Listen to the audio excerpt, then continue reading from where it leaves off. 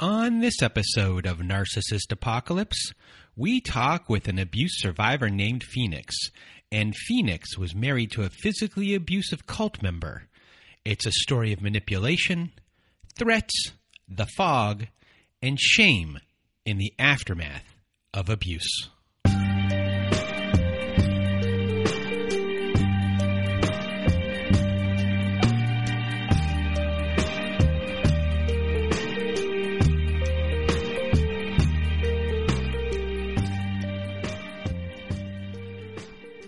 Welcome to Narcissist Apocalypse, everyone. With me today, we have Phoenix. How are you? I'm good. How are you? Thank you for having me. I'm well, and thank you for being here. Today we are going to hear a story that is a little bit different. I've been saying that a lot lately, but this is a story where it has to do with your relationship with someone, where you were in a relationship with someone for 3 years, but what led you up to that relationship is you eventually in your life joined a cult. And you didn't join that on your own. Your parents joined it first, and then you went with it. And it's going to be a really interesting story for people to hear, a lot to learn from as well. So thank you so much for being here. And now, without further ado, Phoenix, the floor is now yours. Thank you. Thank you again, for having this platform for people like us who's been through narcissist abuse, and so we can, express ourselves and see there's other people like us. So I have, my mom and my dad have 3 kids. I have a twin brother, and where I was born, having daughters was frowned upon. And when I was born, my mom actually hid me. She only claimed that she had a boy and not twins, a boy and a girl, for about 2 years from, my dad's side of family. And then, that kind of played a big part of who I am. Just knowing not being accepted and everything. And so, just I kind of grew up thinking that I was not wanted because, my parents had me, my mom's mom raised me when I was a baby. Only 10 days old, my mom gave me to my grandmother, and she raised me till I was 5 or 6. That's when my parents took me back. So just growing up, knowing that my parents didn't want me and all that, so that kind of shaped. And reason why I'm mentioning that is, when you have those wounds from when you're little, they become a reason why you could get sucked in by a narcissist, because they'll see that and they'll use that to, kind of pull you in. So growing up, my grandmother was really spiritual, so I kind of grew up being spiritual as well. We used to go to temples and just wanted to know what was out there, as in God, if anyone's up there, and So when it comes to your relationship with your parents, once yes, sir. You are given back to them and they take you back, what is your relationship in the sense of, are you a dutiful child to them? Are you someone who is listening to them all the time? Are you rebellious, or are you just obedient to them? Yes. So I was, when my parents first got me, they were kind of strangers to me because, from a baby till I was 5 or 6. I saw them maybe a couple of times a year. And so I was in a place where I was a little rebellious. I want to go back to my grandma. I wanted to go back to my home. And Brandon, I've been doing some therapy on my own, reading books that other people, narcissist survivors, have recommended in your podcast, which thank you, they've mentioned. And then I've started reading up on that to see, what kind of made me into the person that I am. And from reading those books and doing some research, I figured out that my mom was actually a covert narcissist. She is a covert narcissist. So, anytime I would like talk to her, even when I was little, she would treat me really badly in person. And I remember when I was little, she told me, she's like, I never wanted you. And it hurt. And then, if I would tell her, okay, then, send me back to my grandma, like she loves me. And she broke me to a point like where she said, oh, they don't want you either. You're a burden. And the way she would treat me, like it just kind of like broke me that, okay, I can't go anywhere else. So then when I was little, I was like, okay, I wasn't getting the attention from my mom. So I realized if I work really hard and I got good grades, my dad would notice me. So I started like, studying a lot and then kind of became, competitive for that love. And I kind of feel bad for that as well. That I wasn't the sister that my brother needed because I was trying to compete for that love and attention. And I feel bad that maybe he didn't get that sister. He didn't get that twin sister that would not compete with him. And I, but I was in a spot where I had to work hard. I had to do extra to gain that, to be seen by my parents, especially my dad. And that played a major role growing up, just trying to be accepted by my parents. And that acceptance from my mom never came. And so with my dad, I was his, favorite because he, not favorite, but he liked that I was, studying a lot. I was, doing everything, not perfectly, but I was trying really hard to be seen by him. And I think also like when my dad found that cult, my need to be accepted by my parents was so high that I was like, if I do this, if I go along with this, my dad would see me. He would like I became a part of my parents again. And I would go along with it and, try to do good. And then there was a lot of pressure. Okay, we were supposed to meditate like 2 hours a day. And if I did that, then, my parents would get happy. And just to make them happy, I was kind of going along with those. So before your dad starts experimenting in this world, you become a teenager and you have your late teenage years as well. What is your social life like during that time? Do you have lots of friends? Are you feeling accepted by the world?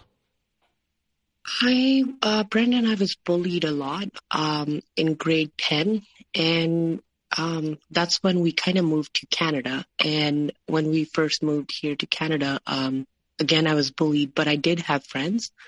That kind of helped me go through high school kind of smoothly. So I did have friends, and which is actually, I do want to mention, my mom never liked me having friends. Even to this day, like I still have the same friends that I had from high school. And I'm very lucky to have them in my life because, they've been there, those friends have been there through thick and thin with me. And just my dad was okay with my friendships and everything, but my mom was not okay with those. And to this day, she says she doesn't like me going out or having those friends because she doesn't accept them. I was pretty rooted as in like, culturally that I never dated. It wasn't allowed in my, religion and in my culture. So I never dated anyone. So I had no exposure to what relationships could look like and everything before I got married. So eventually your dad goes down a spiritual path. So I guess explain the path that he goes down and everything that happens from there. Yes. So I believe that was around 2007 or 2008. He found a website online that said, there's no religions and, it's all love. Like, we love each other and God is love. And I know it's like a hippie kind of thought process behind it, but that's what we kind of believed in. Like even, as in my religion, like I see that, people fight over religions and everything. And I kind of get that from my dad as well. He believes in like, there's something bigger than that. There's something beyond than like, okay, you have to be put in this box. So he looked up those words and it was like a cookie cutter, like search that matched this website that he went to. And he's very private, as in like, he didn't tell anyone then. He did more research. He read up the website and everything. And he said, okay, this sounds great. And, we were living in Calgary at that time. And the teacher that he had found was actually from Toronto. And so he's like, he made up his mind that he's going to go see this teacher. Like they spoke on the phone a few times. My mom spoke to the teacher and they really liked him the way he was. He was spreading love and peace and all that. So they spoke to him all over the phone. And then my mom and dad decided that they're going to go to fly out there and go see this guy. And at that time, he told my siblings and myself, but I was more to the spiritual side of things. So I was like, oh, that sounds great. What is it about? And then they gave me a little rundown what it's about and everything. And they went out for a couple of days, met him, came back, and they were like, oh my God, it was amazing. He's an amazing guy. I think you should go see him. My dad was like, you should go see him. And, because my grandmother, who raised me, was kind of a religious, spiritual person. I kind of grew up when I was 13, 14, I would listen to a lot of, didn't even matter what, if it was Christian music, if it was Sufi, which is Muslim music, or if it was Sikh music, spiritual based. In Sikhism, yes, they do say everyone's equal and all that. But, we wanted to see if something beyond that, because people are very, unfortunately, sometimes they're very divided in, religions and everything. So yeah, growing up, I wanted to be accepted. I was looking for something was missing, like a father figure, a parent figure. So growing up, I would look for God in things, and it sounds insane or, weird, but I was like, okay, maybe I can figure out if someone's up there, and I would pray. And so that kind of shaped me as a person, as who I was. And when they said, oh, you know what, we found this teacher and he talks about love and acceptance and everything. And I was like, oh my God, that sounds amazing. And my dad said, okay, next time we'll take you with us. And I was like, okay. And it was great. They were interacting with me. I was accepted and I was being seen. So I was like, okay, that's great. So I went with them. And the teacher, when we met him, he was, he just knew your weaknesses and everything. When I went there to his house, he gave me so much love and acceptance that I wasn't used to from my own parents. And he sat me down and he spoke to me one-on-one. And he said to me, he's like, from today, I'm your dad. I don't know how he knew that I was looking for a parental figure. And he said, from today, I'm your dad. And he's like, you're my daughter.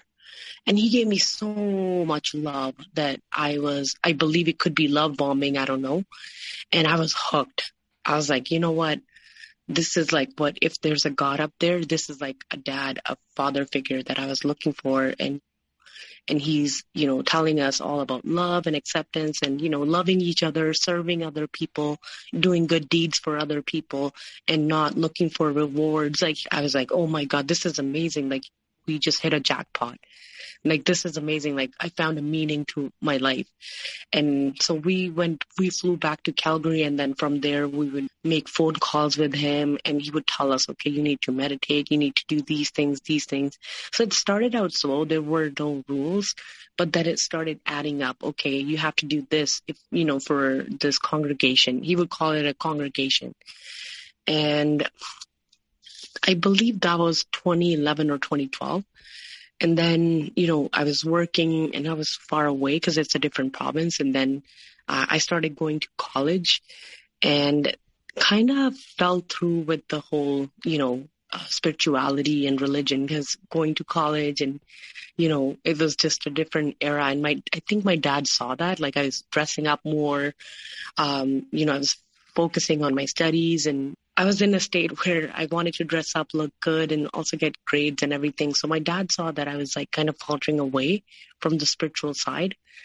So in 2014, December, he said that in Toronto, the teacher had a big congregation planned. They used to do that for Christmas and New Year's. And this is what I liked about him as well, that, being a Sikh from his background, he kind of like celebrated like, Christmas and New Year's and everything as well. So, and my dad said, okay, my sister and myself, my sister was married at that point. She got married when she was only 21, and she was pregnant and she had a baby already. And my dad said that my sister and I and my mom and him were all going to go there for 4 to 5 days for the congregation. And at that time of my life, I was like, I felt pretty disconnected from that, because I was trying to fit in at college and everything. And I was like, I don't want to go. My dad's like, no, you should come. And he's like, okay, your flights are booked. And then we all went to Toronto and drove to the teacher's place. And Brandon, I kid you not, he had, I believe, 200 people. And those people were from backgrounds like dentists, engineers, entrepreneurs, and, they were like all educated people. And there were a lot of young kids, like in their 20s, and they were born and raised here. And even people flew out from UK. When we got there, I felt pretty ashamed. Like I felt a lot of guilt on my own. I was like, then what I'm doing with my life, like I was dressing up. I was getting attracted to all these people at my school, in my college. Like, I was in my mid-20s, but I just felt that shame that, okay, that's not the path I want to be, even though it was pretty normal for a person. And we just sat there and I was feeling pretty guilty. And this is actually the reason why I'm mentioning this is that's the day my ex-husband, who was a narcissist, that he saw me first.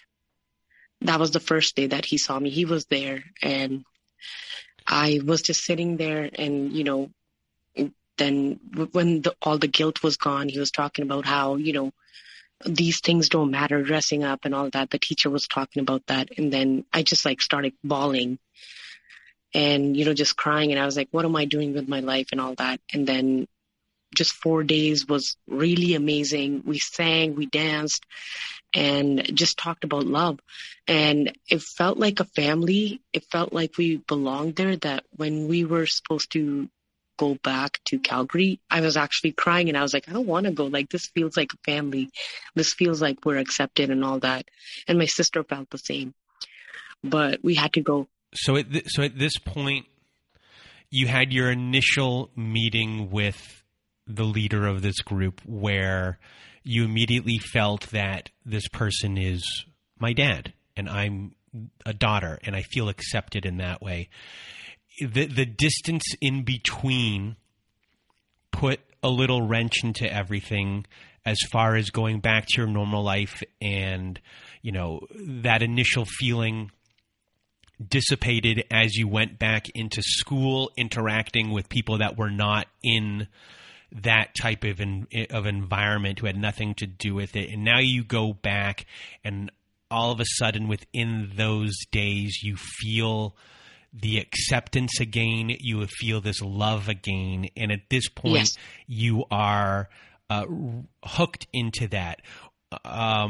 What is the, you talk about how you go there. I'm just curious as, like, what does the building look like that you're in, or like, where are you congregating, and how does that all work? Where's everyone staying during this time? And is this cult someplace where like you're all together all the time? And do people eventually move somewhere? Yes. So it was actually, so the teacher he didn't live in Toronto. He was like 2 hours away. But the people, most of the congregation were from Toronto themselves. And the teacher bought a place by Windsor, Ontario. That's by Detroit. And they found like this old motel that was on sale. And it had, I believe, 12 rooms and a big hall, a massive hall. So that would house like all those people. There was enough room for all the people to stay. There was a big kitchen. There was a big hall. There was a lot of room. And it was right by the water. It was an amazing place. And that's where, it was like a vacation home. There was a dock, there was water, and, a massive place with like rooms. It was like an old motel that they had bought off someone. And that's where everyone was staying. And so, the whole being there, at the congregation and then coming into the normal life was like contradicting. I was like, okay, at one place, we were feeling so much love. And then when coming back to, college and everything and trying to be accepted and trying to be like, just being accepted by people and all that was like contradicting for me at that time. Like I didn't know which one was, what I was supposed to be at that point. So when we wouldn't constantly go to the congregation, like I would go back to the normal life and be a normal person in their 20s. And my dad saw that. And so he would try to like keep us connected. And I do want to mention, I didn't mention my brother with the congregation because my brother was actually an atheist. He's still an atheist and he didn't believe in religion or spirituality and everything. And that's okay. That's how he is. So my parents knew that there's no chance that he would go and see the teacher, and whatever he could hear about the teacher, he did not like him at all. And I wish I listened to my brother, cause he was like, oh, why are you guys going there? Like, there's no person. If you want to do like spirituality or religion, he's like, there can't be a person in a God form. He used to say that. But we used to ignore him. We're like, no, you don't know anything and all that. Like my parents would say, oh, no, if you had met the teacher, you would really like him. But regardless, 2014, that December, that's where my life changed. Because I was graduating next year in May from college. And that's when the teacher kind of flipped the script. Like from love, it was, okay, you need to do this to be accepted. Like you have to. So he started preaching because he knew he had a hold on us. Like he started preaching to us saying that you can't have any attachments. You can't have any friends who are not part of congregation. And I was like, what? Like, I love my friends. We've been friends for years. And he's like, no, like, if you want to show that you're serious about this thing, then you have to like break those attachments. And I ended up like not talking to my friends, distancing myself from them and deleting them off Facebook back then without any explanation. And at that time, how things worked out was I got a job offer. I was looking for jobs as soon as I graduated. I got a job offer from Ottawa, Ontario. And the company said, they could fly me out there and I could start working there. And it was a great job. Then my dad's like, oh, he's like, it's a great opportunity and it was a great job. He's like, why don't you move out there and you'll be closer to the congregation as well. And I was like, yeah, I was kind of like, I don't know if I want to go, but also like I was torn. We decided like as a family that it's good that if I move out there, and my dad helped me move there. And when he moved me there, it was a 7-8 drive from Ottawa to where the congregation was held every weekend.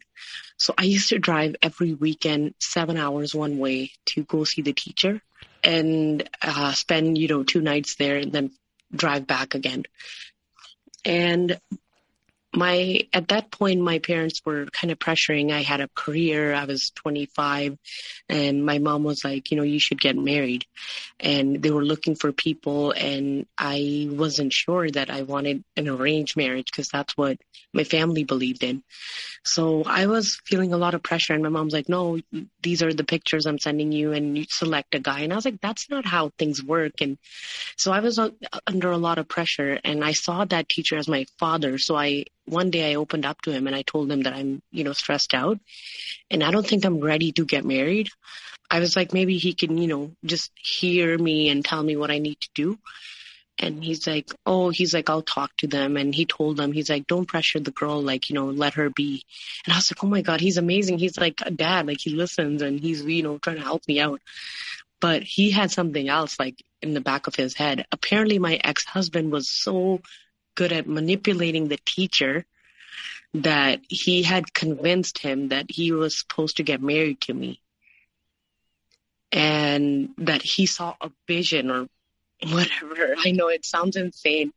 And Brandon, the thing is, my ex-husband was 16 years older than me. And he was married before. And one day when I went there for the weekend, like at the congregation, the teacher told me that he thinks he has a person in his mind that would treat me really well. And he's an amazing guy. And I think I should like consider him. And when he told me who this person was, first thing I said was, I was like, but he's the same age as my uncle. And, and I never I only saw him as like, he was much older. He was in his 40s and I like gave him the respect I would give like an older person. Right. And my guru then started using these tactics. He's like, oh, but if you see, this is like, if you don't do this, that's just a test from your guru. Like if you say no, that means you're not fully 100% dedicated. And I was like, what? Like, I was there by myself. And then they used the tactics saying, don't you love your family? If you love your family, like if you do this, like that guy is very spiritually elevated. And if you marry him, that's your test. And that would help your family as well. Like, it would, give them good karma. And they would use that. And I was like, oh man, like, I know. And I would think to myself, I was like, man, like but I'm not attracted to him. Like, I don't want to get married. But like, if I do this, then, my family has a place or whatever, like they'll be taken care of. And it was like a struggle between like what's right and what's wrong. And like, just kind of like trying to convince myself that one day I was just like shattered. And I was like, I just want to run away. I this is not okay. But then when I was driving back to Ottawa, I was thinking, I was like, you know what, I'm just going to run away. This is not for me. And I was driving back and I was under a lot of stress and I didn't notice that I was speeding. And then my teacher called and he said, oh, if you don't do this, like the tone changed. It went from like compassion and love and everything to like, oh, if you don't do this, okay, so you never were serious about this. It just changed to like, either you do this or you're going to get kicked out. So it went from love and acceptance to fear, obligation, and guilt. Yes, exactly. And I was like, you know what? I was like, okay, give me like a few days. I was like, I need to think it over. And I was like, okay. Then on the call, I was like, okay, I can do it. Like, I didn't want to get kicked out. Do you say anything to your parents about what just happened, or do you feel like the weight of their life is on your shoulders? You maybe not want to burden them in any way. What is your, I guess, thought process here, and how do you handle that? And Brandon, funny thing is, what my teacher and his wife said at that time? They said, when we were discussing this, I was like, let me talk to my dad. And now I'm just thinking about it and I'm like, wow, like they said, no, you can't talk to anyone else. You can't talk to them right now. It has to be your decision. So they kind of isolated me from my family in that sense. Yeah. So they're isolating you here and you are unable to get anyone else's perspective and they're putting it on you. The pressure is on you in this situation. And, yes. That isolation right there, really, they've done a really good number on you already right here. That's right. And they had isolated me from my friends already, saying you have to give up your friends. And then from family, they're like, no, it's your decision. You can't talk to them yet. And you have to make the decision. And once you're sure, like, then you can tell them. And they were already like, at this point, the teacher I was sitting there in the hall and there were other people present, and he started saying, oh, so your parents aren't like, so that's how you guys are, like, you're not dedicated. And I felt that embarrassment, and I felt like, and it's a big thing in South Asian community, like your parents respect and their place in society, like it's on your shoulders. Like you cannot have someone say, oh, the child doing something bad, like it reflects on parents. So I felt a lot like embarrassed when he said that. And other people were around, but they couldn't say anything, like the people from Toronto. But my family had no idea this was going in the background. So I felt that embarrassment. I was like, I don't want my dad. My dad has done nothing wrong. Like he's a great guy. Like, he's very dedicated. But if I don't do this, it reflects back on them. So this person did a really good job here as far as this specific cult goes, because it's not just finding you and going after your own insecurities. The second level here is they are specifically for a South Asian community, immigrant community for a lot of them. Newer countries for a lot of them, or maybe first, second, third generation, and understanding the hierarchy of the family unit and the importance of that as well, working that in here to gain leverage, to gain isolation, and to gain another level of guilt and fear and the obligation that you already felt to your family even before you entered this situation.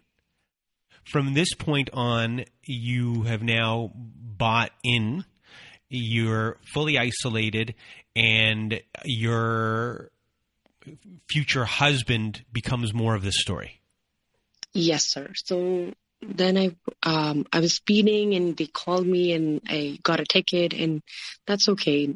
But I'm just trying to, the reason I'm mentioning this is that's how my state of mind was at that time. It was under so much stress.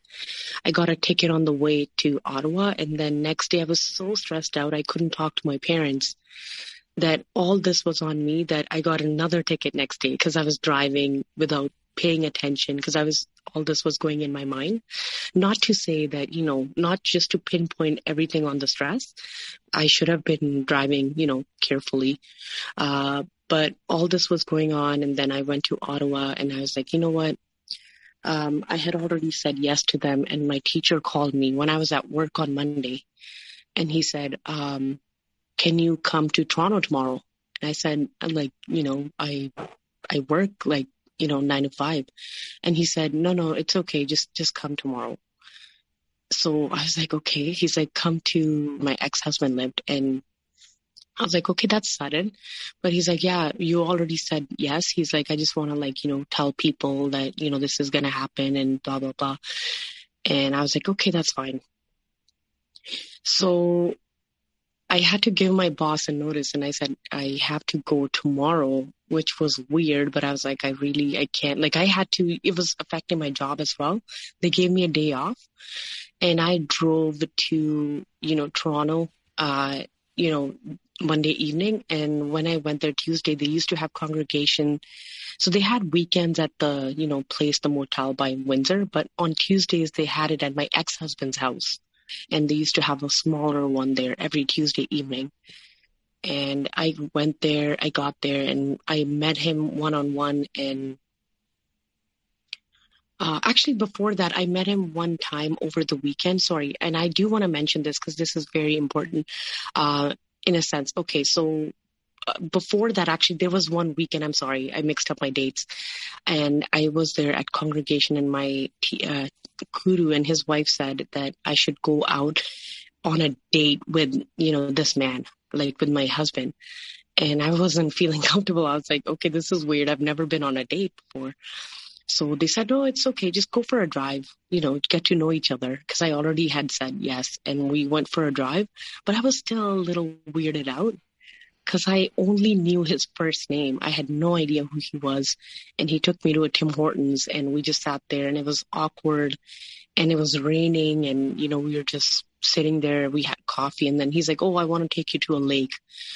And we went by a lake and we were just standing there, and he's talking about spirituality, how elevated he is and all that, like, how blissful he is, like, because he's been so dedicated and like he's always like in a bliss. And Brandon, like when I saw him in the congregation, he was always laughing, always smiling. He had a big smile on his face, and he always looked like he was in a bliss, like in a really good state, that people would talk about him. They'd be like, oh my God, look at this guy. I want to be like him. He's always like happy and all that. So we went to a lake, and we were just standing there, and he kind of hugged me.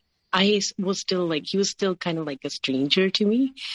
And as he hugged me, he kissed me. And I was in a shock because I had never kissed anyone. And we went back to the car, and I was like thinking to myself, I was like, wait, did this really happen? And then we were sitting in the car, and I told him, I was like, you know what? Like, I want to come clean with you. I want to tell you that I'm not your typical, South Asian woman. Like I don't cook. I'm very ambitious about my career, but I'm not like a good cook. Like the way I know what South Asian men look for. Like they want a wife that cooks and cleans and like, is very family oriented. And I was like, I'm not. I was like, I know we are getting into this thing, but I want you to know like the truth, like, that you won't get that from me. Like I was very tomboyish growing up. And he said, oh, no problem. He's like, I went to culinary school. And he's like, I know how to cook clean. He's like, the teacher says that if we get married, we'll be elevated in our spiritual journey. He's like, I see God in you. And he's like, I accept you for who you are. And he said all the right things. And I was like, oh my God, like, this is amazing. Like, I've never met anyone like this. Like, he's just amazing. It was love bombing and mirroring, right? So anyways, at that point, the teacher said, okay, I can tell my parents. And I told them, and I was talking to my sister, and I told her that how he kissed me. And I was in a shock. I was like, he didn't even ask me. He just grabbed me and kissed me. And the reason why I'm mentioning that is because he would gaslight me later on, and he would tell me that never happened. And he would deny it completely, that I started thinking, okay, I'm making stuff up. But I'm glad that I mentioned it to my sister that same day. Otherwise, I would have thought that I was making stuff up in my head. But moving forward, that Tuesday when I went to his house, we got engaged, which I had no idea that was going to happen. I just came there thinking we're just going to meet up with everyone. And next thing I know, the teacher announced that we're engaged and we're getting married that same weekend. So you went from knowing who he is from previous congregations to one day being told, hey, you're going to be marrying this person, or this person is interested in you, you two should date. So that moment of where you two are supposed to be interested in each other and date to the point of engagement, how long is that? Maybe less than 10 days. Okay, so less than 10 days here. Your life has been turned upside down in this way. But yes, your apprehension in those 10 days was turned upside down in those 10 days as well. You went from really being against it and thinking this is just, this person is older, I'm not attracted to them, this is what they did on the first date, to this person said every single right thing, and you were on this spiritual journey and you're going along with it, and all of the spiritual stuff and accepting of who you are, that is all you needed to be like, and you're already in this cult to begin with. That's all you needed of a love bomb or a trust bomb to be, I'm sold. Yeah, that's right. And Brandon, like when we got engaged, I told my teacher, I spoke to him and his wife. He wasn't talking to me at that point. He said, oh, you're a woman. You should talk to my wife if you have any questions. So it was a different, like, it was a weird flip from going from a dad-daughter relationship to, okay, now you don't talk to me directly. You talk to my wife. So I spoke to her and I said, okay, that's fine. We got engaged, but I was like, I need some time. I was like, we got engaged. That's fine. I'm not going to break it off. I'm dedicated to it. But I was like, I need at least 6 months to wrap my head around this thing, and then I would get married to him. And she said, no, either you do it this weekend or you don't do it. And I was like, but what's the hurry? She's like, no, it's either it happens this weekend or it's not happening at all. And she's like, I don't think you can be part of this congregation. You're too weak, she said. And I was like, oh my God, again, like, the shaming. So I was like, you know what the hell? I'm going to get married 6 months down the road, or I can get married this weekend. That's how they kind of got me ready to get married. And at that point, the teacher called my parents and he said, okay, so I found the right match for your daughter. And she's getting married this weekend. You guys just come here. He's like, it's my daughter. So I found her the match. Well, technically it's not shaming in a way. Well, there's shame, I guess, involved in there, but it's a future faking, and this future has been dangled in front of you, and now they are pressuring you to take it away, and the pressure of either you do this or we're taking it away. That is what is driving you here. That's right. And again, like that shame, okay, you can't do it. Your parents, like, you didn't raise you well. Like, they knew, like, exactly, like, what they needed to say and do for me to, do whatever they wanted to do. They knew me. They played me really well. And at this point, I had no idea he was married before my husband to be. I knew nothing about him. And from that Tuesday to that weekend, that's when I started asking everyone. I was like, okay, like, I don't know anything about him. Like, what? Then I found out he has a brother and a sister. His sister's young, like, he's the eldest, and his sister's married. She lives in the States, and he has a brother who lives back home. But his brother was also in mid-30s. And that's when I started finding about the family, and his parents bought tickets. They lived in India. They bought tickets and they flew out to Toronto to attend the wedding. So did my parents. And it was very sudden. Were your parents happy? They were, because they were feeding the same stuff that they were feeding me to my parents. Like, my parents were being talked to behind my back. Like, they would call my dad directly and be like, oh, you know what? You should be proud of your daughter. You've raised her well. Like, they were feeding, the whole, okay, you did well, to, like, kind of keep them under the wraps. And they were telling them that, they were made to feel good, that you've raised a good daughter. You guys are doing great. You'll be fine. We'll take care of you, all that and stuff. So they were behind the scenes, they're separating everybody. And behind the scenes, they are pressuring when pressure is needed. They're shaming when shaming is needed. And then they're massaging egos when needed as well, as far as convincing people, especially your parents here, massaging the ego of, you've done a great job. You've done this, you've done that. They're praising you in a way, as far as, if they're getting this love from the cult here, that is what they joined it for. So they of course want to continue to receive that love, and so they know in that instance, praising them is a way to have them not question anything, because in a way they're getting what they wanted when they joined, if that makes sense. Basically, yeah. And Brandon, like, then they started, like, saying, oh, look at these two people. They're getting married because we told them to get married. And then they're using us in front of the other congregation to control them, saying, see, they listen to us. They're good, followers, and you guys should be more like this. And then they were praising us in front of them. So it was like a whole manipulation. Like, if you do what we tell you to do, we're going to lift you up. Like, they were putting guilt and shame on other people to control them better as well. And the day of the marriage came, and actually a couple of days before the marriage, because it wasn't in a temple. We, as Sikhs, we do it in a Sikh temple.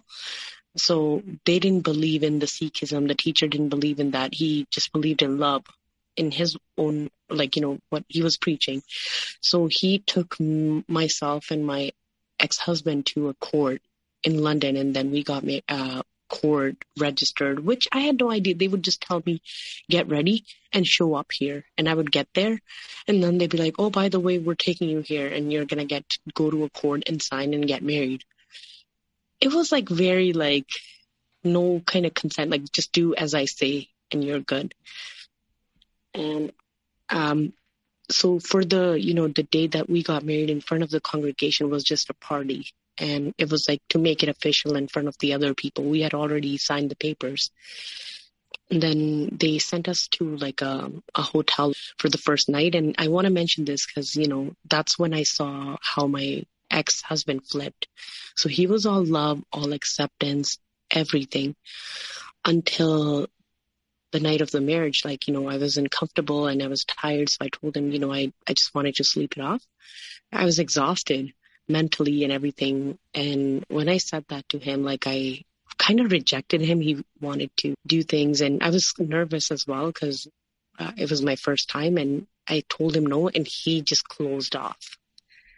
And he became like ice and completely ignored me, and he got upset and just didn't talk to me the whole night. And I was like, whoa, what just happened? He was amazing, laughing, happy-go-lucky guy, and I saw another side to him because I had said no to him. And next day when we drove back to the congregation place, and he wasn't talking to me in the car. And I was like, what is happening? He, this isn't him. And when we got there and the teacher was standing, and he completely changed, and he was happy and laughing and all that. And I was just confused. I was like, how could someone just switch on and off, all these emotions, which I didn't understand back then. But I was like, what is happening? I don't understand. And that's when he started, just putting me down. His parents were over, we went home. And the next morning, when we got to his apartment, and his parents were over, and he told me, okay, you have to get up at 6 a.m. and make them breakfast. Remember when I told him that I'm not a South Asian wife? I don't do those things. I was very tomboyish. The very next day he had that, you have these responsibilities and you have to do these things. And he's like, oh yeah, my parents wake up at 6 a.m. You wake up at 6 a.m., go to the kitchen and make them breakfast. And I was just in a shock. How can someone go a complete 180? And I was like, okay, no problem. I woke up. I didn't know what I was doing. And then his mom was before she was all lovey-dovey, oh my God, I found the perfect daughter-in-law to kind of nagging. She doesn't know how to do this. It's okay. Oh, you don't know how to do this. Kind of putting me down. And it was just that's when I started seeing, that he wasn't, and his mom, they weren't the people that I thought they were. And he just started putting pressure, as in I wasn't working at that time. I was still living in Ottawa. I was still living in Ottawa because I still had my job. And he said, oh, you know what? Why don't you quit your job and move here? He's like, I want you to move here. And I said, I have a really great job. I had an engineering position and at that time, and I was like, I don't want to lose it. I've only been there 6 months, and I want to build up my resume so I have some experience so I can find another job. And he's like, okay, then you know what? You're going to come here every weekend. And I said, that's fine. We were married, so I would drive to Brampton every Friday evening. And then I was like, I'll leave Sunday afternoon, and we would go to congregation. And then I was like, then I can just go back to Ottawa. And my ex-husband said, no, you're going to spend Sunday night and you can leave at 3 a.m. on Monday morning. And I was like, no, I work, at 9 a.m. He's like, that's okay. You can go straight to work. And I didn't see those things that, how he didn't think about me and everything. But I was like, okay, that's fine. I can do that. And I would drive at 3 a.m. I would wake up, take a shower, and drive straight to work from, Toronto to Ottawa and go to work directly.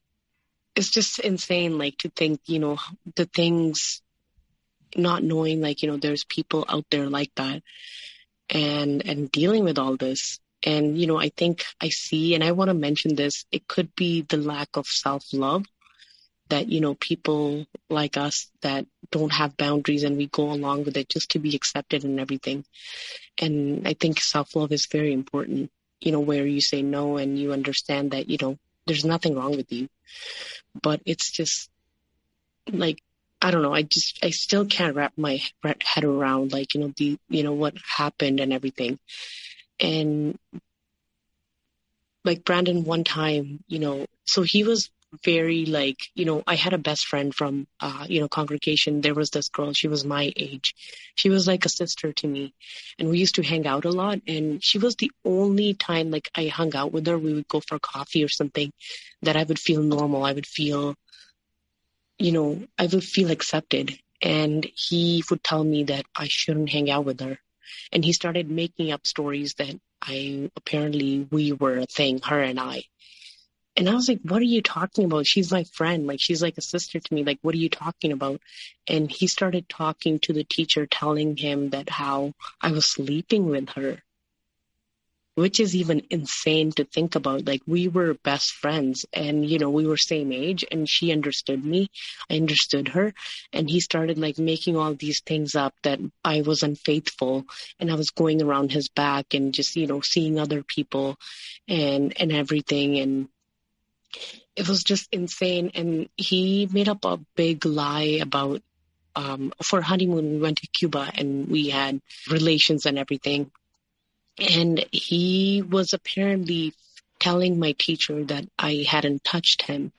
I haven't allowed him to, I haven't slept with him, which I had no idea he was telling him that. And even a year into our marriage, one time the teacher got upset because he was being told all these things, that he yelled at me in front of other people saying that I haven't consummated with him. And I was like, what are you talking about? I didn't say anything because I was, embarrassed, but it was a big lie. And the teacher was yelling at me, and there were other people sitting there listening. And I was embarrassed that they're sharing, this personal information. They're talking about these things in front of other people. And my ex-husband was just sitting there smirking. And I was just crying. I was like I didn't want to tell him, that's not true, because he wouldn't listen. The teacher wouldn't listen. He was just yelling. And my ex was just sitting there, smirking. And I still can't forget, how can someone smirk when someone's crying and being degraded in front of other people?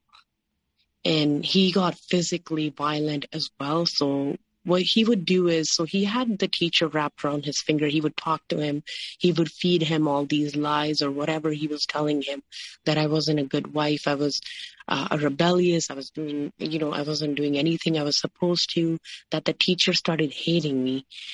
And I don't know, whatever he was telling. And one time, we got into an argument, and I got upset because I was feeling so much pressure. I was no one's listening to me. The teacher doesn't want to listen to me. My parents don't want to listen to me, because the image that my ex-husband had in front of my parents was he's always laughing. He's this amazing person, that no one knew what he was like when he was alone with me. That he was so full of anger. He was so full of jealousy, insecurity, that he would tell me, you can't use your phone when I get home. And he told me I couldn't watch TV when he would come home from work and everything. And one day, we got into an argument, like I was saying, and I've had it. And I was like, you know what? I was like, I need some space.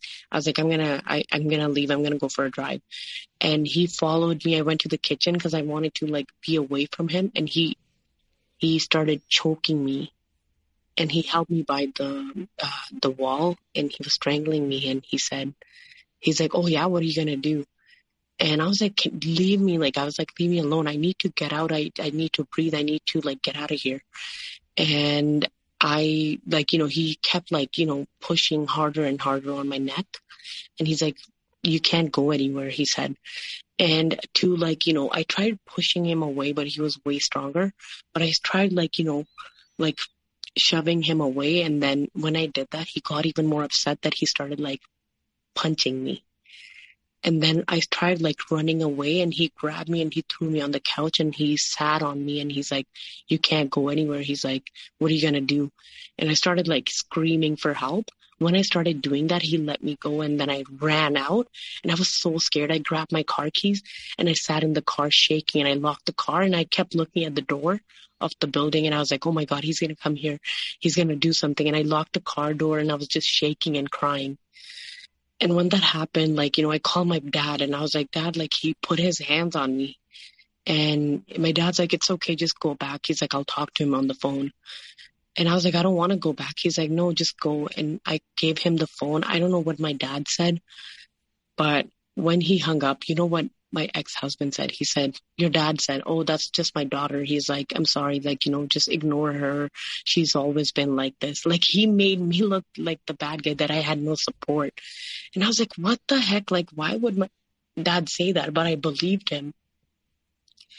And then I was talking to my ex, and I was like, why would you like lay your hands on me?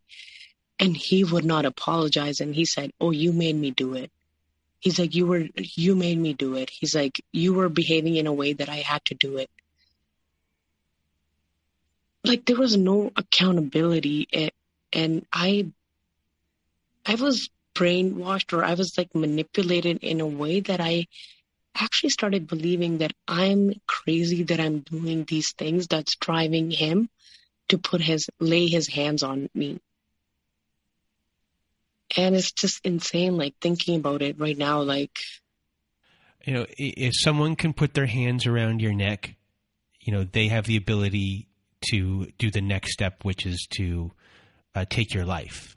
And it's a scary place to be. And for you, in this moment, you're dealing with this person. Is it fair to say that you don't even know if calling police is even an option in the world that you're currently living in, because there's such a grip of control, not just from your partner, but from the whole cult, at the point where, like, breaking up your marriage isn't just breaking up your marriage. It's not just breaking up, you're breaking up your beliefs.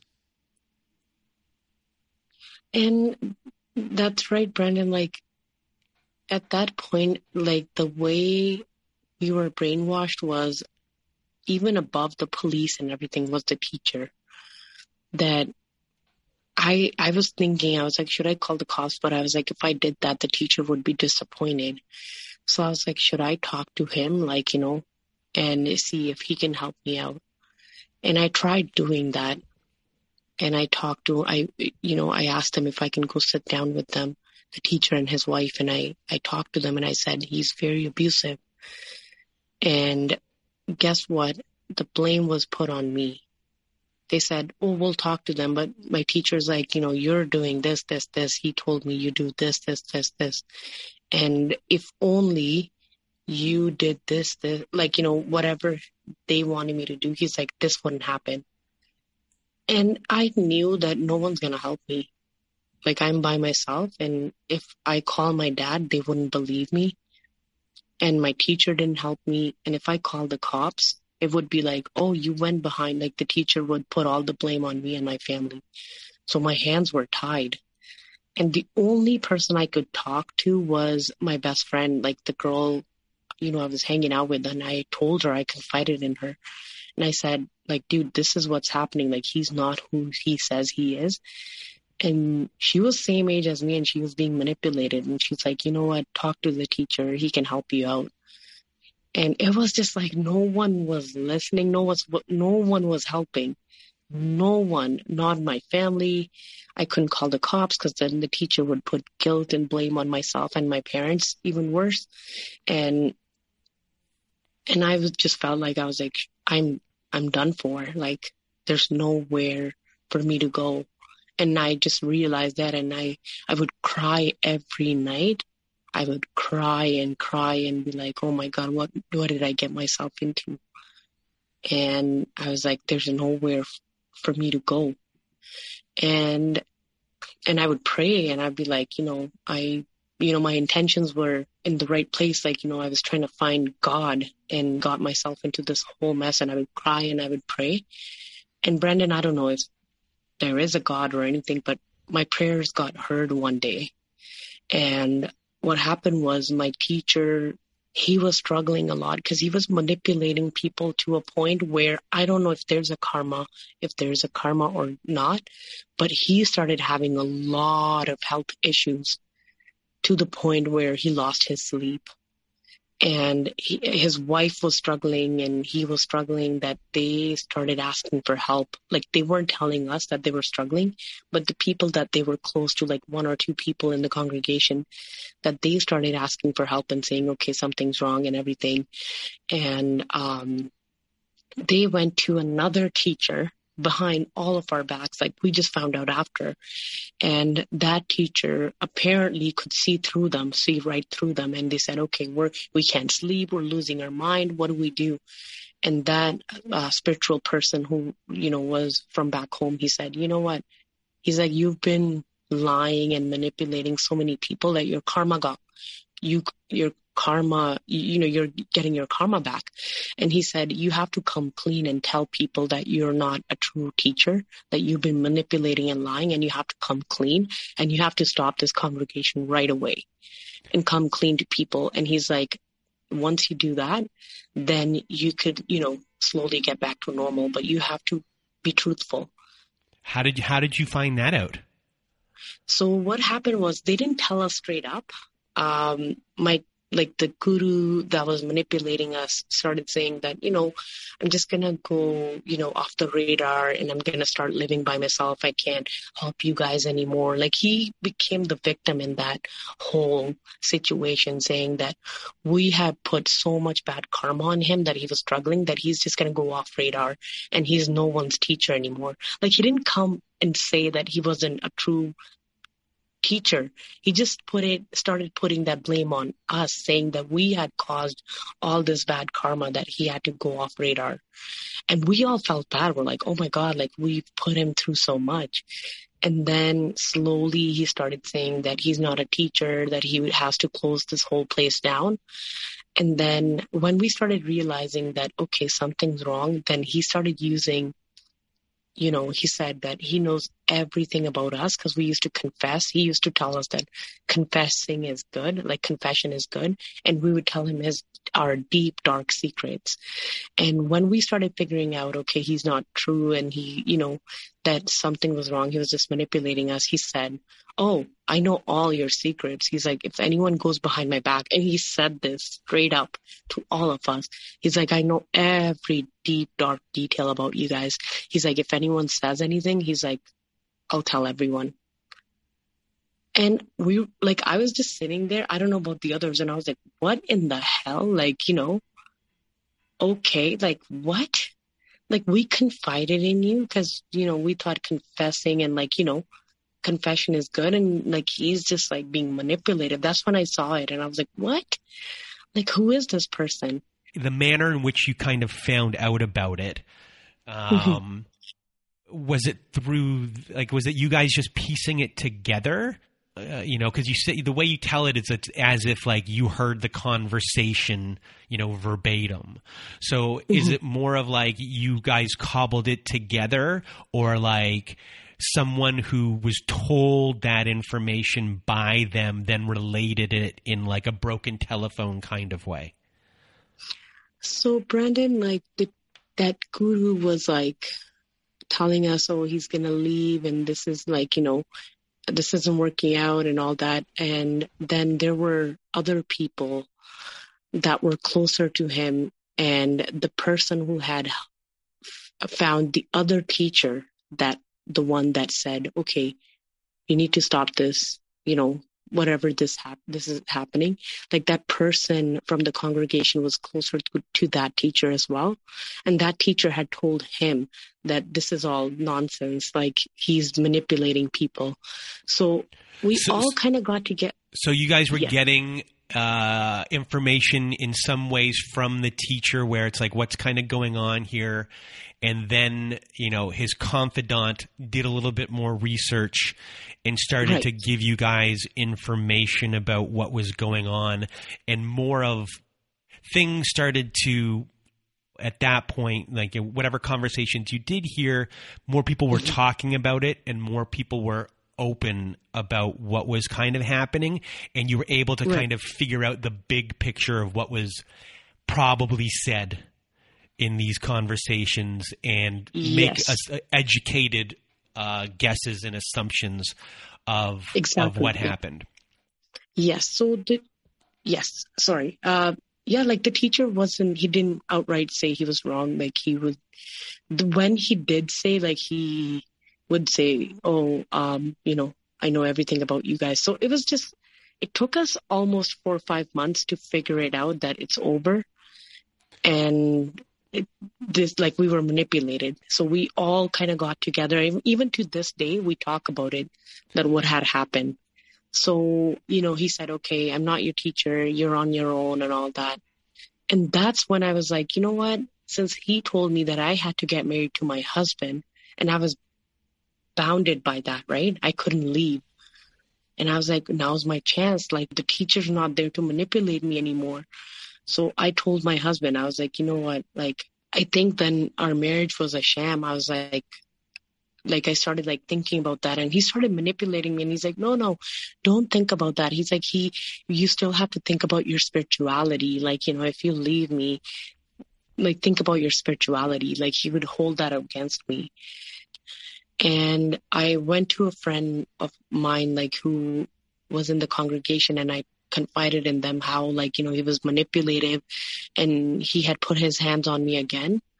And then, that he was physically abusive and everything. And then I was scared to share and everything. And, that person said, you know what? He's like, if you want to live, he's like, forget about your parents, forget about congregation. He's like, get out of this thing. He's like, leave. He's like, you're not happy. It's weighing you down. He's like, you should just, get out if you can. And that's when I like started thinking, okay, there is a chance. I know my parents are going to be super upset, but I was like, if I stay even a year longer, I'm going to end up like taking my own life or something. And I had made up my mind. I was like, what am I going to do? Like, how do I get out? So I told a couple of the people from the congregation, and I was like, I'm going to leave. Like, what do I do? I'm so scared. They said, it's okay. You can stay with us, and, we'll support you. And I had told some of my other friends, I was like, what if he gets physical? Like, he's, and one of the girls, she said, just give me a call. She's like, I'll stay by the building. And she's like, if something happens, just give me a call and I'll come up and like, I'll help you, or I'll call the police. Like then people like started, listening when the whole thing broke down, and they like, started helping me and everything. I had made some friends, and I was still thinking, maybe we can work this out. Maybe, if I tell him that I'm going to leave, maybe he can change himself and we can make this work. And he was love bombing me and everything. And I told him, it wasn't working out, and I had lost myself, and I was like, I need to leave. And he was crying, and he's like, look into my eyes. He's like, I'm very upset. I'm very sad. He's like, I love you. And I was like, I'm sorry. I can't do this anymore. And as soon as I said that, he flipped, and then he started like cussing me out. And he said, oh, I know your parents probably told you this. He's like, I'm pretty sure when you went back home, you guys found another guy. And I was like, what are you talking about? Like, he's like, oh, you're probably talking to someone else. Like he just started like saying all that. And I was like, you know what? You can think whatever you want to think. And I wish you the best. And I was like, but I just can't do this anymore. I left him but I was still crying because, I was married to him. He was my partner. When I left that day, I sat in my car and I waited like 30 minutes. I was like, maybe he could change his, ways, and maybe he could come back, and maybe he could convince me. Maybe he could change for better. But he never came out. And I called my brother and I was just bawling. And I was like, I don't know what to do. And he's like, it's okay. Just start your car. And he's like, just start driving and you'll be okay. I was still hoping that, things could work out. And I crashed at one of my friend's house. And next morning, my ex-husband gave me a call. And I was happy. I was like, maybe he'll tell me I can come back or something. Maybe he'll change. Even at that point, I was hoping to, that maybe, things could get better. And he called me and he said, oh, by the way, you owe me this much money. He's like, I want that money back. And I was like, what? You're calling me to tell me that I owe you some money? I was like, what the heck? I would think that you're like, I love you, come back or something. But he was just completely cold. And yeah, that's... So at that point, you are out of the relationship, and then you and your parents, when do you officially, leave the organization? So my parents still didn't know exactly what happened. And the teacher was calling them, separately, telling them things, whatever he wanted to tell them.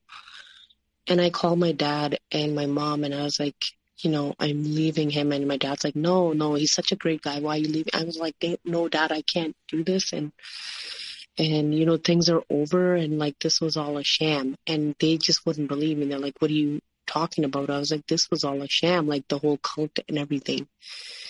And it took me when I flew back to Calgary 2 days later, and I had told my boss that all this had happened and I was broken. And I was like, I need some time off. And he was amazing. He said, okay, take leave. He's like, you still have your job. He gave me 4 months off to go and heal.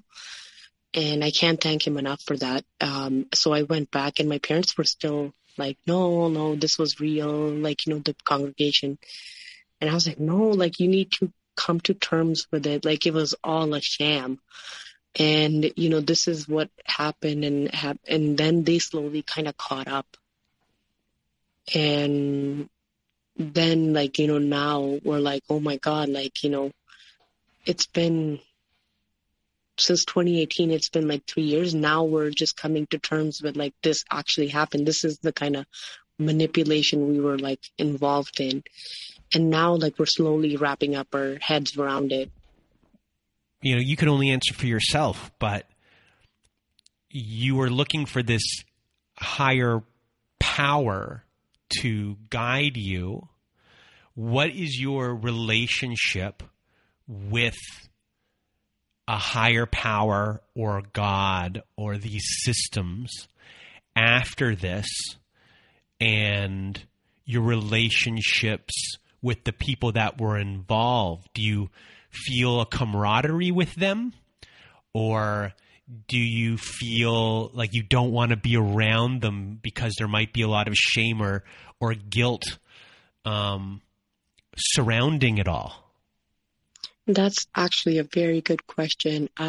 So Brandon, out of all this, I lost my faith.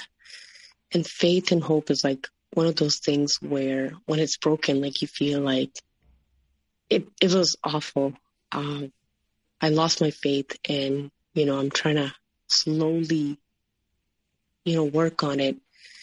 And there was, about the congregation, there was a lot of shame and guilt.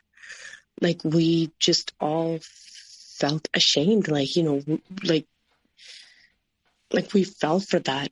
And we were part of this big, congregation. And now, it was all a lie. It's slowly kind of catching up to us. I do want to mention one thing. We had a group like a congregation. We had an app called Cacao. We used to, kind of communicate on that. And when the things ended, they just on those last days, they said, okay, it's done. We're selling the place. And, if you have any stuff, you can come get it. And it was just like that, like a very vague, okay, if you have any items, or people had their own rooms and everything. And they said, you can come get your stuff. And that was it. And then we were all just talking to each other. Okay, now what? And yeah, so it's still to this day, when we talk about it, it's a lot of confusion and shame. Like some people don't even talk about it. They ignore it like it never happened. And because it's falling for something like that. It's like, and these are like all educated people. Like, how do you even explain this to other people? Like what happened? And me, I started talking to my friends from, which I had isolated from. It was awkward explaining to them what had happened, why I went MIA and how I got married. And it was really uncomfortable and weird and shameful to tell them what, like I had fallen for this thing. You saying all of these things, people who listen to the show know that I watch a lot of movies and documentaries. And for some reason, what popped up in my head is this documentary called Enron, The Smartest Guys in the Room. And it's about the rise and fall of Enron, which was a company in the United States which started off as an energy company, and then all of these crazy things happened. But everyone that worked there really bought in to the company, and they really bought in. Like it wasn't a company. They were like, we're this thing. We're more than a company. We're a family. We're this entity. And like, we care about your life and all these things. And it was really a house of cards, but within that house of cards, people would do things in there that they might not have normally done. They went along with things and things that they might have felt shame for after. And, eventually this company went bankrupt, and they show on like the day of when everything went bankrupt and everyone's leaving. They're taking their boxes out of the building, and you can just see how upset everyone was because they didn't see that coming. They just wasn't what they were being told. So when you're telling me all this, I mean, you in a weird sense were involved in an Enron, except they were morally bankrupt, and it wasn't a monetary thing. And now you guys are leaving this place all with your belongings and your boxes kind of lost and wondering where to go next. Thinking that you were going to be belonging to this amazing thing forever. And now it's kind of gone, and you had relationships with people within that organization. There's this real sour taste now about, what all of those things are. And it's a really difficult thing to deal with, because we're not talking now about a business here. We're talking about your belief in what life is. And it's a hard thing to wrap your head around and figure out. Yes, exactly. Thank you, Brandon. The way you've explained it makes so much more sense. And yes, you've nailed it. And again, I can't thank you guys enough. And as far as like your healing, what kind of things have you been doing that are non-medication related to, I guess, figuring out what you went through and then, reprogramming your brain, not just from the cult, but, your tendency before all of this began to need the approval of your parents?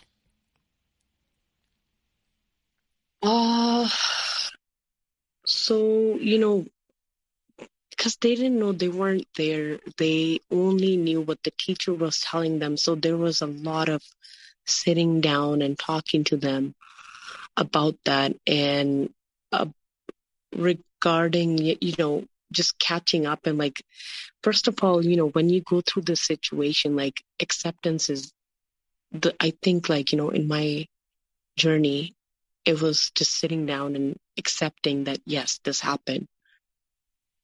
That we went through this thing and we got manipulated and all this, and just accepting it, that yes, this was real, this happened, and that's okay. And then just reading up, and, I've done a lot of reading up, YouTube, podcast, everything to this day to, come in terms with it.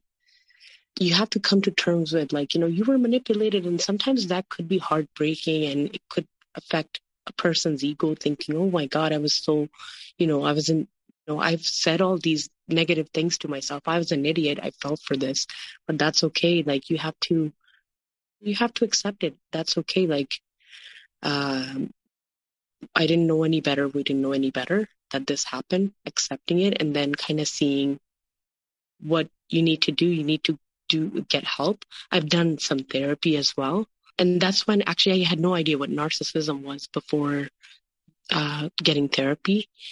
When I did therapy, the person I was speaking to, they said that, my ex was a narcissist. That's when I started looking at what narcissism was, and then doing a lot of research and finding out what it is. And thanks to your podcast as well, like, I relate to a lot of things, and just doing research and finding out what happened. And when you kind of know what you went through, and then, I think the healing process starts. And then you can, now I'm building my self-love, like, I'm building myself back up now, because I used to think something was wrong with me. And now I'm like, you know what? I went through some stuff, like, and that's okay. I didn't know any better. And now I'm going to build enough self-love, have boundaries, and, and kind of go from there. And if you had any words of wisdom or advice for others that are going through the same thing, what would it be? Yes, I would say trust your gut and research, get help, talk about it, write, journal, whatever you need to do. Your experience, your journey is valid, and, and just work on rebuilding yourself. And I really want to thank you guys for this podcast. You don't know how much it's helped me, and I'm pretty sure there's other people like me that listen to other people's stories, and they're like, oh my God, I went through the same thing. There's other people like me out there, and it's real, and it's happened. And then, you can accept, validate, and then kind of work on, getting better. And Phoenix, I really want to thank you for being a guest on our show and sharing your story. We don't get many stories sent to us where it has to do with being in a cult, and everything you said today within the story of being in the cult, within your relationship with the narcissist of your life that you're married to. All the hallmarks of abuse were there, including you had physical abuse, but all of the emotional abuse and narcissistic abuse traits were there. And I really want to thank you for sharing your story, being vulnerable. It's not easy to discuss what you discussed with all of the shame attached, and you're going to help a lot of people today. So thank you so much. And now, for people that want to be a guest on our show, please do go to our website at narcissistapocalypse.com. On the top of the page, there's a button that says guest form. When you click that button, from there, it will take you to a guest form page. It has all of these instructions. Read all of the instructions and then send us either an email at narcissistapocalypse@gmail.com or fill out our guest form on the website. And also at our website at narcissistapocalypse.com, we have a support group button at the top of the page. And when you press on that button, it takes you to our very own safe social network. On there, we have forum boards that people post on. We have integrated Zoom meetings, which happen on Wednesday nights, Saturday nights, and every other Thursday afternoon. There will be one this week. And we have ad-free episodes on there. We have bonus episodes on there. And if you just want to support the show, join our support group. That helps support the show as well. Even if you don't want any of that other stuff, if you really want to support the show, join our support group. And you can do that at narcissistapocalypse.com. Top of the page, press that support group button. And if you need even more support, please do go to domesticshelters.org. And if you or someone you know are experiencing abuse, you are not alone, because domesticshelters.org offers an extensive library of articles and resources that can help you make sense of what you're experiencing. And they can connect you with local resources and find ways for you to heal and move forward. So if you need more help and you need more support, please do go to domesticshelters.org to access this free resource. And that is it. I think next week is our 3-year anniversary, I think. I think that's what it is. So, or maybe 2 weeks from now. One of those two. Anyway, besides that, I really want to thank Phoenix once again for being a guest on our show. And from Phoenix and myself, we hope you have a good night.